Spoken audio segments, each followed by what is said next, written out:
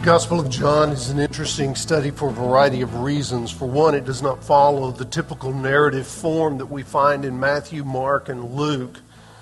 We often refer to those as being synoptic Gospels, and John's is not, although it does provide something of a record of the events of Jesus' life. It doesn't do it with strict adherence to the typical forms of dates and times and structure. In fact, John's gospel is written to affirm the deity of Christ as the Son of God and second member of the eternal Trinity. And this is a priority that exceeds all others. But more than a theological manual, John's writings are intended to persuade people of the saving power of Christ, but from an intensely personal perspective. Because of this, the focus often ignores these traditional details that we find in narrative stories in favor of the life-transforming principles that are associated with the experiences described. It's hard to really describe it in words that help a great deal, but rather it's a deeper look at below-the-surface experience as we see the gospel unfolding. The timelines and storylines don't always fit neatly into linear thinking, which is a problem for me because I'm a linear thinker.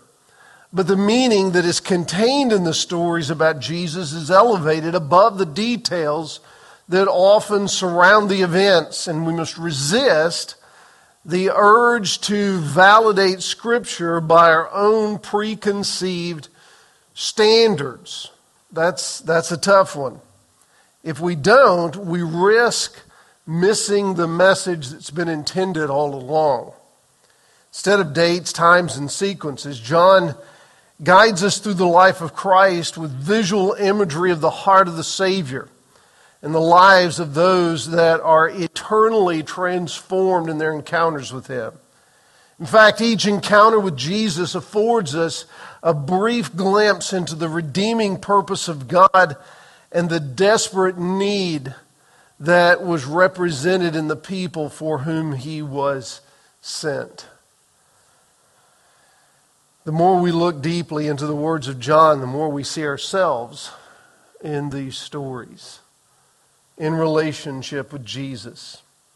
It is this personal identity with God's Word that still beckons people from every age to very simply come and see. The title of the message then comes from the text today in John chapter 1, beginning with verse 35, continuing through to verse 51, the end of the chapter. It's a longer portion of Scripture, but I think necessary, at least from my perspective, in order to keep it all together, because it deals with the calling of some of the disciples. And so I wanted to see it in light of that. I read a lot of different treatments of this in preparation for these messages. There are a lot of people far more intelligent than I, and I rely on their writings to a great extent to find explanation and information that helps my own inspiration. A lot of times I'll hit on things that really resonate with me and that just seem to kind of stand out. And this passage has been approached from so many different directions that it's difficult to even imagine them all. But none of them really seem to fit with the way I was feeling compelled. And I told you earlier that I'm a linear thinker, so I think from point A to point B before I ever really stop to think about C. And if there's something in between point A and B, it's irrelevant because we're going to B. So everything else is just, passage of time until we get there. But you can't think like that. And in order to really grasp the depth of the text and the scripture that's being given to us, there's more to this. The calling of the disciples is something we can all relate to. And so we look at that and we think, what would it be like if Jesus called us in that way? And what are the principles in those callings that make it kind of relevant to the way we are? Sometimes we look at it and we think, well, what is it that he's leading us to do? Because some of those disciples, once they encountered Jesus, immediately went and shared him with others and brought others to him. And that's kind of the pattern of evangelism that we should be focused on. And this is a great passage for teaching evangelism. But is it really about me? Or you? Is it really about Andrew or Simon or Philip or Nathaniel? Or is it really about Jesus? I think it's about Jesus. So let's look at it from that perspective, and the passage provides it for us in very clear terms. In verses 35 through 39, it says, "The next day John was standing with two of his disciples, and he looked at Jesus as he walked by and said, 'Behold, the Lamb of God.' The two disciples heard him say this, and they followed Jesus. Jesus turned and saw them following and said to them, 'What are you seeking?' And they said to him, 'Rabbi,' which means teacher, 'where are you staying?' He said to them, 'Come and you will see.' So they came and saw where he was staying, and they stayed with him that day, for it was about the 10th hour. One of the two who heard John speak and followed Jesus was Andrew, Simon Peter's brother. He first found his own brother Simon and said to him, 'We have found the Messiah,' which means Christ. And he brought him to Jesus. Jesus looked at him and said, 'You are Simon the son of John. You shall be called Cephas,' which means Peter." In the story that we have, the first thing that we see is John the Baptist as he declares, "Behold, the Lamb of God." Behold the Lamb of God. He directs the attention of his disciples, those who had been following John and were learning from him, to Jesus, and he does so as a fulfillment of everything he had been teaching them. John the Baptist reaffirms his purpose of announcing the coming of the Messiah, which he directs his own disciples to when he sees Jesus. Isn't this the purpose of every believer, to lead others to Christ? Isn't that why we exist? In order to bring glory to God so that others will see him? Didn't Jesus himself teach us that we are to be salt and light? That we are to do good deeds in obedience to God, but in doing so, not to draw attention to ourselves, but rather to give glory to him so that others see him, not us? I think we all can agree with that, and it makes sense with what we know about Scripture and about the calling of God. But too often we seek recognition for ourselves rather than for the glory of God. Look at John the Baptist, a man who has already demonstrated with perfect clarity the humility that is necessary. Jesus must increase. He is going to decrease. Jesus is one of whom such renown can be spoken that he was not even counted worthy to untie his sandals. John over and over points people to Jesus, which is the exact opposite of what we so often do. In the evangelical world and the church world in general, we spend most of our time building churches, creating personal empires, developing the kind of programs and processes that are intended to draw people to ourselves, many times forgetting along the way that it is not about me, it is not about you, it is not about Temple Baptist Church, it is always forever about Jesus.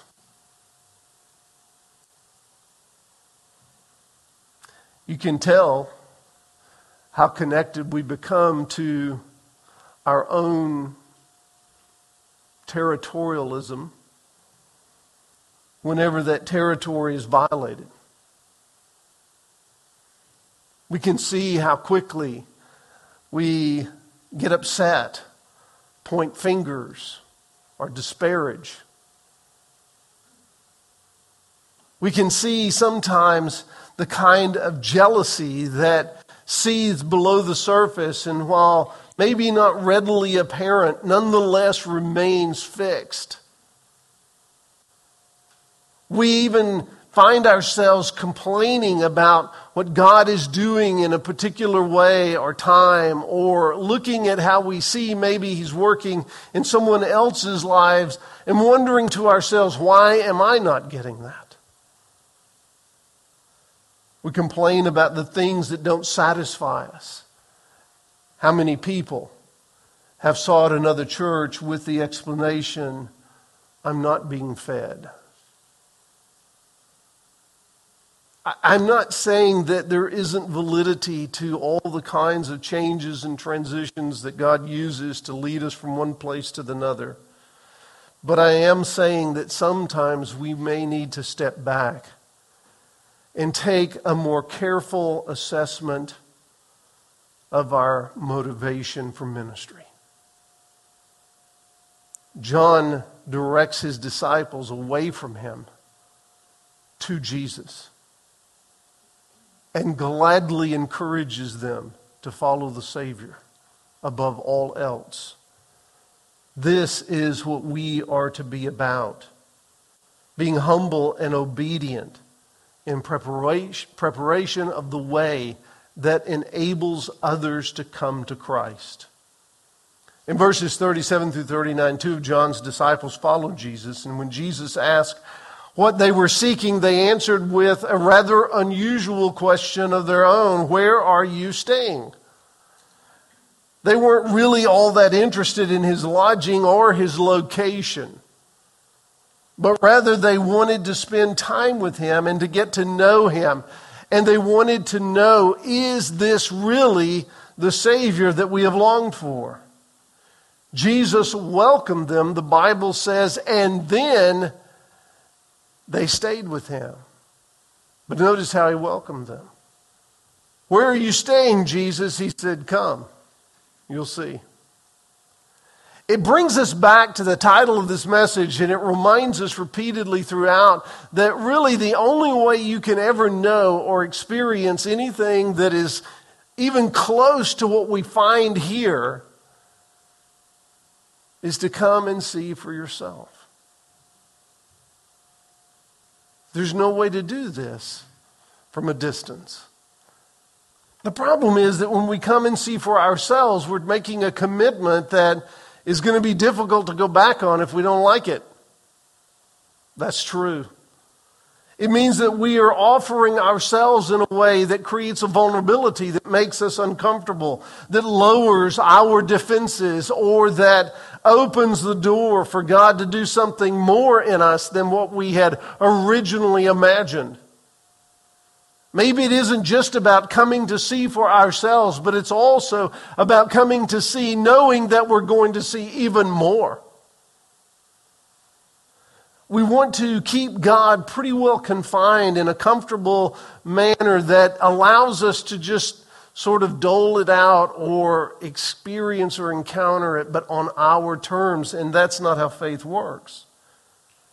In fact, what we find is that Jesus offered them absolutely no other information other than the invitation. Come and see for yourselves. They did. They went to see Jesus and they went with him, and it says that they stayed with him. It doesn't say how long they stayed with him. It doesn't say where they stayed with him. None of those details are relevant or matter. What matters is that they were caught up in what they were experiencing, and while it isn't a great deal that is shared with regard to that, the results of that do make a difference and give us a lot of insight as to exactly what these disciples experienced when they were with Jesus. When he told them to come and see, they did, and they stayed with them. And one of those who came was Andrew. Andrew had a brother. His name was Simon. And it says that after he spent this time with Jesus, that he left and found Simon and said to him, "We have found the Messiah." Now, John records for us in parentheses, the Christ. And you'll find it throughout the gospel. And so let me give you the explanation of why this appears.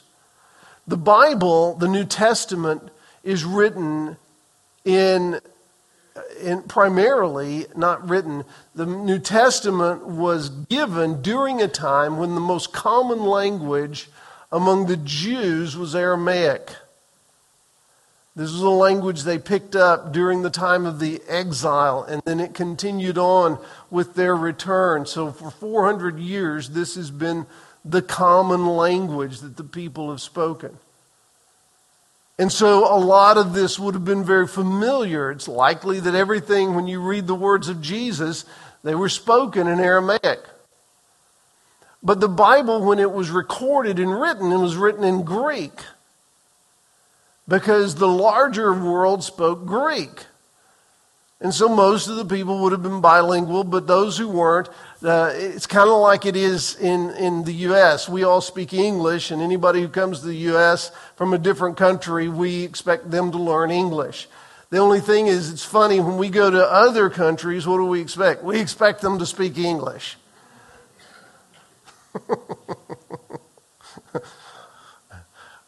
If you've been in a Spanish-speaking country, you've already learned that saying it louder and slower in English is not going to make them understand it. But that's what we always do. So it's kind of like, so what John does is, since most of his readers would have been Gentiles, he puts in parentheses a Greek version of the word that was likely Aramaic or even sometimes Hebrew. And so when he says that he goes and says that he has found the Messiah, which means Christ. Christ is the Greek version of that. Same word, same meaning.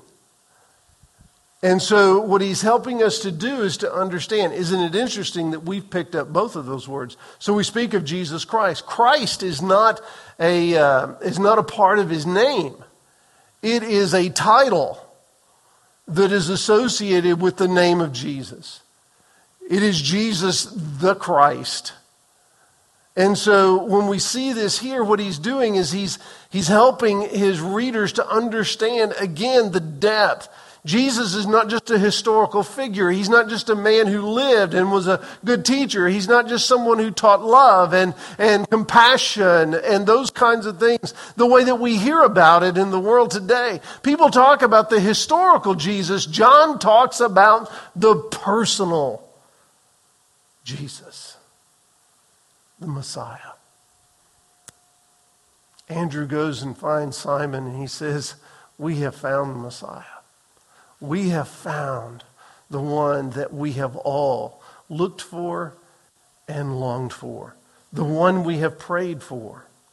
So the point of the encounter of these disciples has been that they were looking for the coming of the Messiah. John the Baptist told them Jesus was the one of whom he had spoken. It wasn't enough to simply identify Jesus. Now they wanted to know Jesus in a personal way.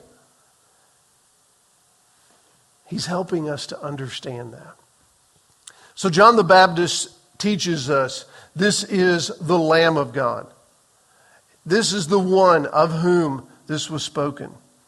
Secondly, we find the Messiah.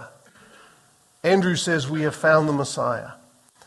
After this time when with Jesus, Andrew goes directly to his brother Simon and tells him we found the Messiah. The fact that he found him indicates that he was looking for him. The text doesn't adequately convey the excitement and the wonder that surely must have been associated with this exchange. But Andrew also provides us with a continuation of John the Baptist's witness. John pointed others to Jesus as the primary mission of life, but now Andrew joins the ranks of those who will give testimony to others, in this case his own brother, regarding what they've experienced with Jesus. There is nothing programmed. There's nothing structured. There's nothing that has been learned or practiced. He simply tells his testimony of the time he spent with Jesus in the encounter. He shares out of the overflow of a heart and life that has been changed. The best testimony, the best witness is not the one you've learned. It's the one that changed you. It's your own experience. It's really such a simple thing, and we sometimes make it so difficult. Andrew not only told Peter about Jesus, but it says in the scripture that he brought him to Jesus.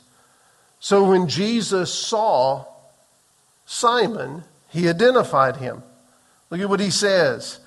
He brought him to Jesus, and Jesus looked at him and said, "You are Simon, son of John." Does Jesus know who you really are? He does. You may not be ready to admit it, and you may not want to think that, but he really does. So one of the things that I am unaware of, and I go blissfully through my life without any real acknowledgement of this, is that there are more people who know about me than I realize. This wasn't something that I had really ever even thought about until recently.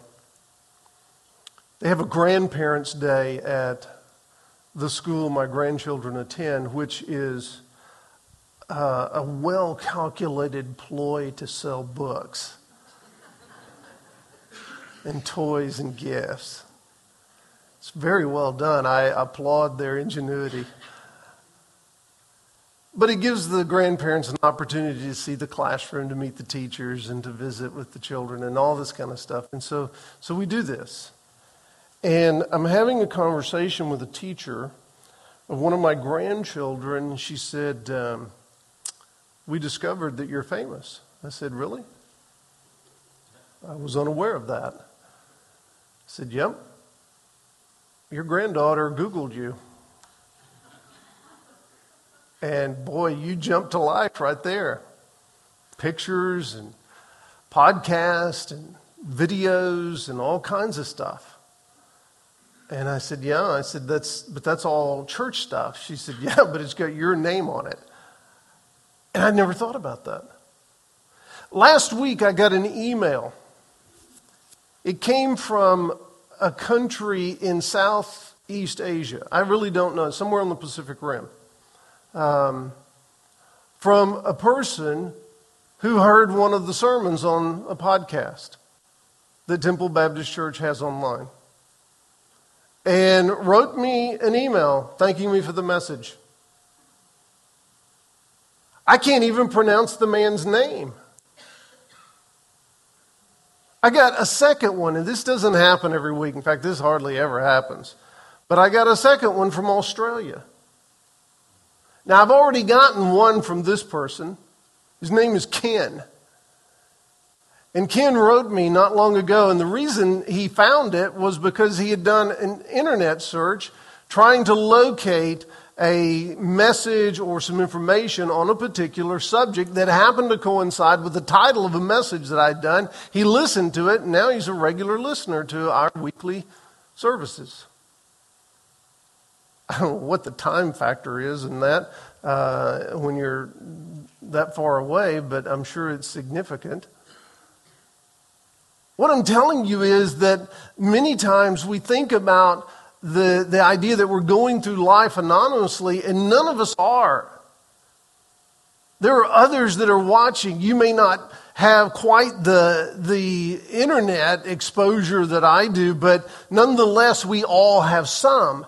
And there's always a connection. There's always relationships. There's always experiences and extensions. The world is actually a whole lot smaller than we ever realize.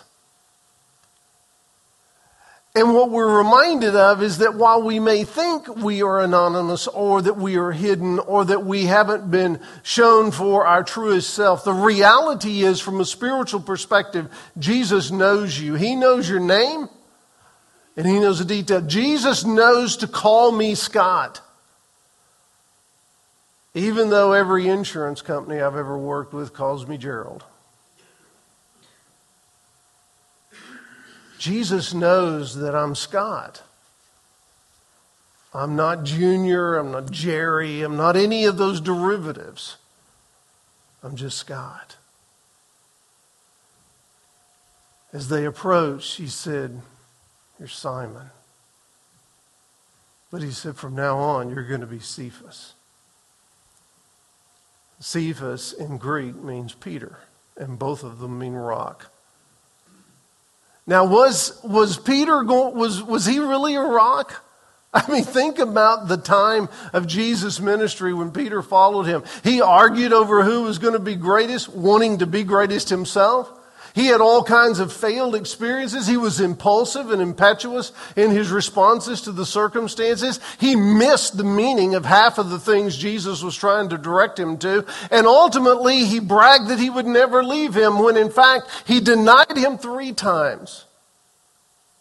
And he was so hard-headed that restoring him to the position of leadership that he would need moving forward was something that Jesus had to repeat 3 times with the question, "Do you love me?"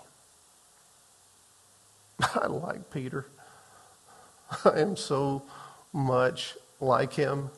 Not the rock part, the other part. There is so much there, and yet Jesus didn't say this is who you're going to be from this point on. Jesus saw who he was going to become before it was all said and done. He looked beyond the limitations, the failures, and the faults, and he could see Peter standing on the balcony in Jerusalem, filled with the Holy Spirit, proclaiming the gospel. He could see Peter when he was arrested and told, "Do not speak the name Jesus again." And Peter said, "Whether it is good for us to be obedient to you or to God, you can decide. But we cannot but help proclaim Christ." He saw the man who would be changed and transformed. But he saw the brokenness too. What I'm telling you is that when we consider Jesus as our Messiah, understand that he knows us for who we really are, and yet he is still able to redeem. Thirdly, in verse 43, it says, the next day Jesus decided to go to Galilee. He found Philip and said to him, "Follow me." Now Philip was from Bethsaida, the city of Andrew and Peter. Philip found Nathanael and said to him, "We have found him of whom Moses in the law and also the prophets wrote, Jesus of Nazareth, the son of Joseph." And Nathanael said to him, "Can anything good come out of Nazareth?" Philip said to him, "Come and see." They went to a different region, and in so doing, it says very briefly that Jesus called Philip to follow him.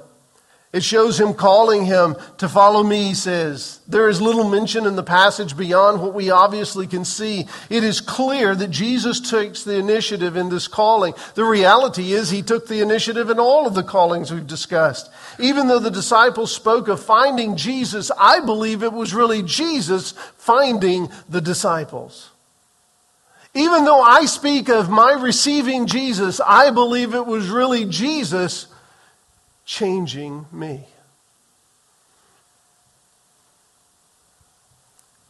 But look at verses 45 and 46. He says to Nathanael, "We found him, the one spoken of in the law and the prophets, the one that the Old Testament has told us about." The response of Philip is to go to Nathanael to inform him that we have found the one that you and I have studied about and longed for. In fact, we have found the one who is the object of the entire Bible itself.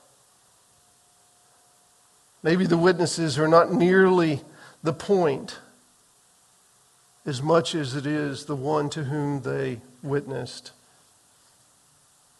Philip identifies Jesus the only way he knows how. He describes him as Jesus of Nazareth because that's where he knew him to be from. describes him as the son of Joseph because that's how he knew him. He didn't know about Bethlehem. He didn't know about the indwelling presence of God in his life. He didn't know about the Immaculate Conception that had taken place. He didn't know about any of those things, and so he just said, he's from Nazareth. What does Nathanael say? Can anything good come from Nazareth?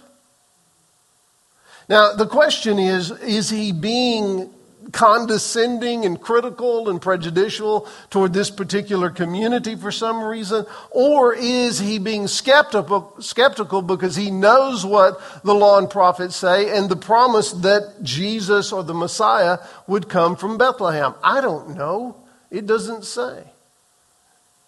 Well, it sounds like that. Yeah, I guess it does, but I could probably make it sound about a half dozen different ways and you can decide. The point is it doesn't tell us what Nathanael was thinking when he spoke of this. So let me caution you. Don't inject your own ideas about the things you can't know. Just focus on what you can. Nathanael is skeptical. Skeptical that the Messiah could come from Nazareth. Whether he held prejudice against the community or perhaps already knew the prophecy of Jesus coming from Bethlehem, Philip doesn't argue or debate. Notice, Philip doesn't say, Nathanael, look, you don't know all the details. Have you ever gotten into an argument with people? I bet there are very, very few people that have ever been persuaded to become Christians because of debate. Now, I can't say that there aren't any. There very well may be. But ultimately, at some point, you've got to let go of your position. Debate demands the defense of the position. And so if you were in a debate or if you were in an argument or if you're trying to rationalize or logically lead someone to Jesus by answering all of the questions that they may have, maybe ultimately the best thing you can do is just simply say, come and see. Come and see how he changed my life. Come and see what difference he has made in the way that I think. Philip doesn't argue with him. He just invites him, come and see. Verse 47 then, Jesus is the Son of God, the King of Israel. And it says, and Jesus saw Nathanael coming, behold him, and said of him, behold an Israelite, indeed, in whom there is no deceit. Nathanael said to him, how do you know me? And Jesus answered him, before Philip called you, when you were under the fig tree, I saw you. And Nathanael answered him, Rabbi, you are the Son of God. You are the King of Israel. Jesus answered him, because I said to you, I saw you under the fig tree, do you believe? You will see greater things than these. And he said to him, truly, truly, I say to you, you will see heaven opened and the angels of God ascending and descending on the Son of Man. Jesus is the Son of God, the King of Israel.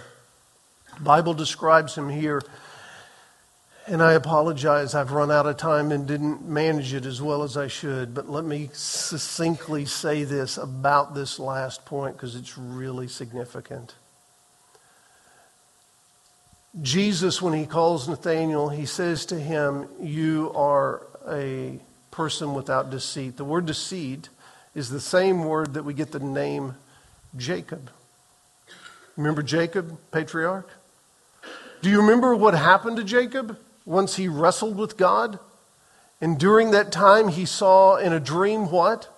A ladder ascending into heaven and the angels ascending and descending on the ladder.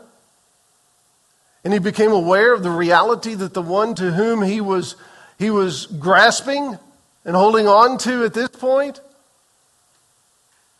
was God himself, but in this pre-incarnate form of the Son.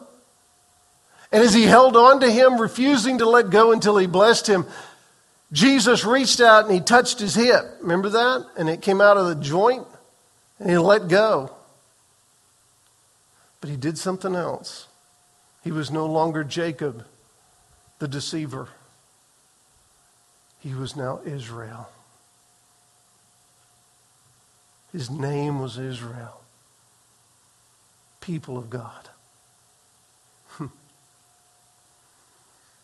Nathanael saw that which he was looking for. But even in his skepticism, because it didn't fit neatly in what he knew at the time, Jesus saw past that.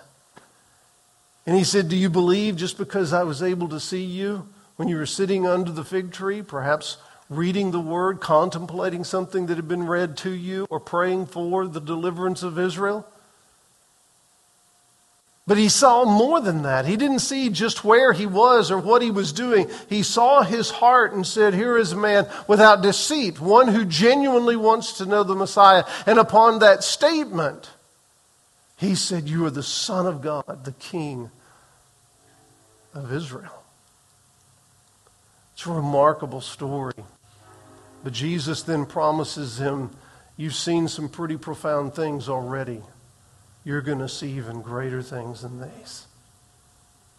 Things beyond this. You're going to see the barrier between the spiritual and eternal and the physical and the material evaporate before him. Jesus is the means by which heaven has come down and in whom we go to heaven. And how does that happen? It happens when you come and see that Jesus is the Lamb of God who died for your sins, whose blood was shed for your redemption. When you come and see that Jesus is the Messiah, the Christ, the Savior, the answer to all of the questions and longings that you have held. When you come and see that he is the fulfillment of everything that has been prophesied and promised through the ages.